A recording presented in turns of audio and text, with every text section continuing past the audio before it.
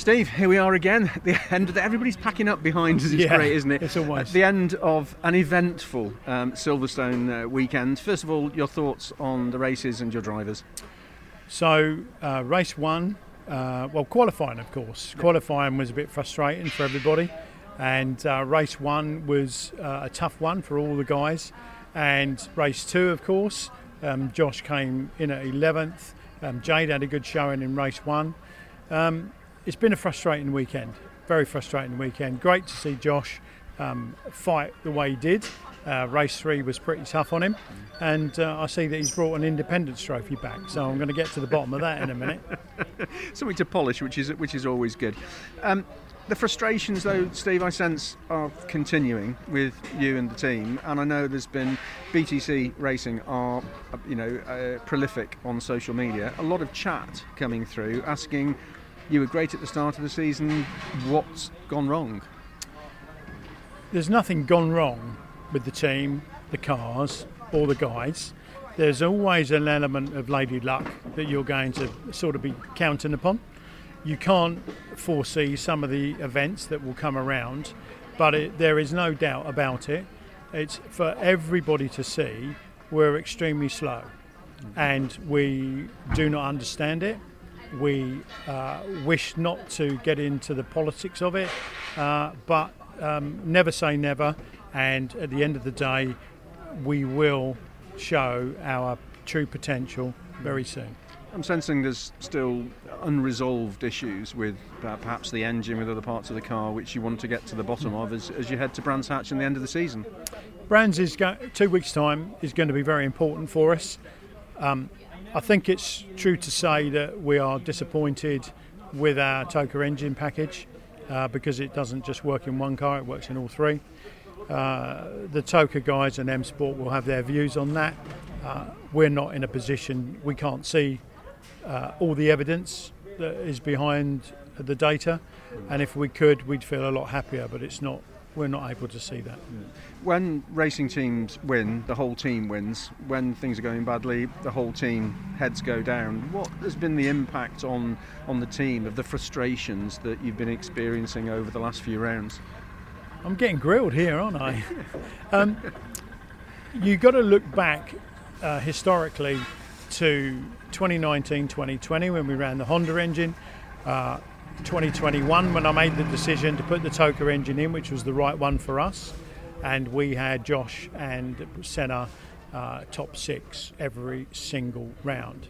The position that we've now got is we had a great start at the start of the weekend, and something's happened, and it hasn't happened in this camp. Mm-hmm. You must be thinking ahead to the future, and by that I mean not just Brands Hatch. We'll perhaps touch on that in a moment about plans for Brands. But what about over the horizon? What perhaps you must be thinking as team principal, team owner, about what's going to happen next year already? For sure, my thoughts is that we will bring a fresh approach to 2023. Exactly what I'm not prepared to at this moment disclose. I'm looking in your eyes, trying to guess. As you'd like to know. But we have plans. We have great plans ahead of us. There is a load of stuff going on right now that I'm dealing with Danny and the team, and we're all together. And we win together and we lose together, but nobody's walking away from it. You're the person who has to make the glass half full, not half empty, aren't you? We've talked about this before. Is that going to be more difficult this coming week and in the run-up to Brands? I think that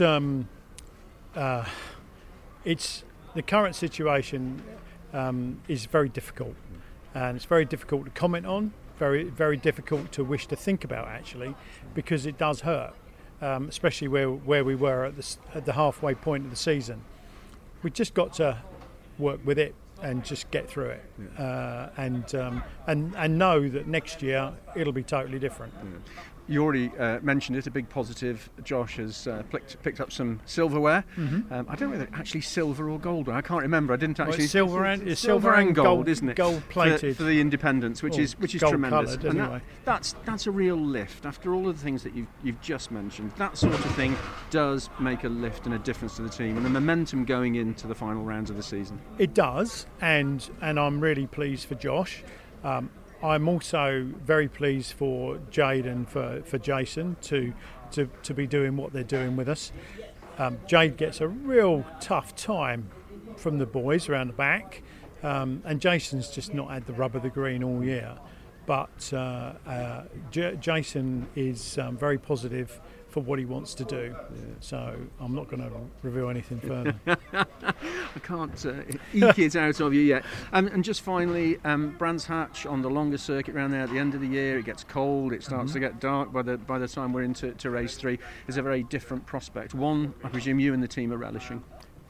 We love the cold because it makes our performance of our engine a lot better.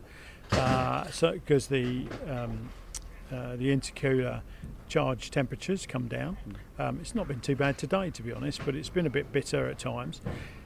Brands Hatch is fast, very fast, and both Josh and Jason are really good around Brands on the GP circuit, and I really do anticipate a very competitive, strong approach to the end of the year. Excellent.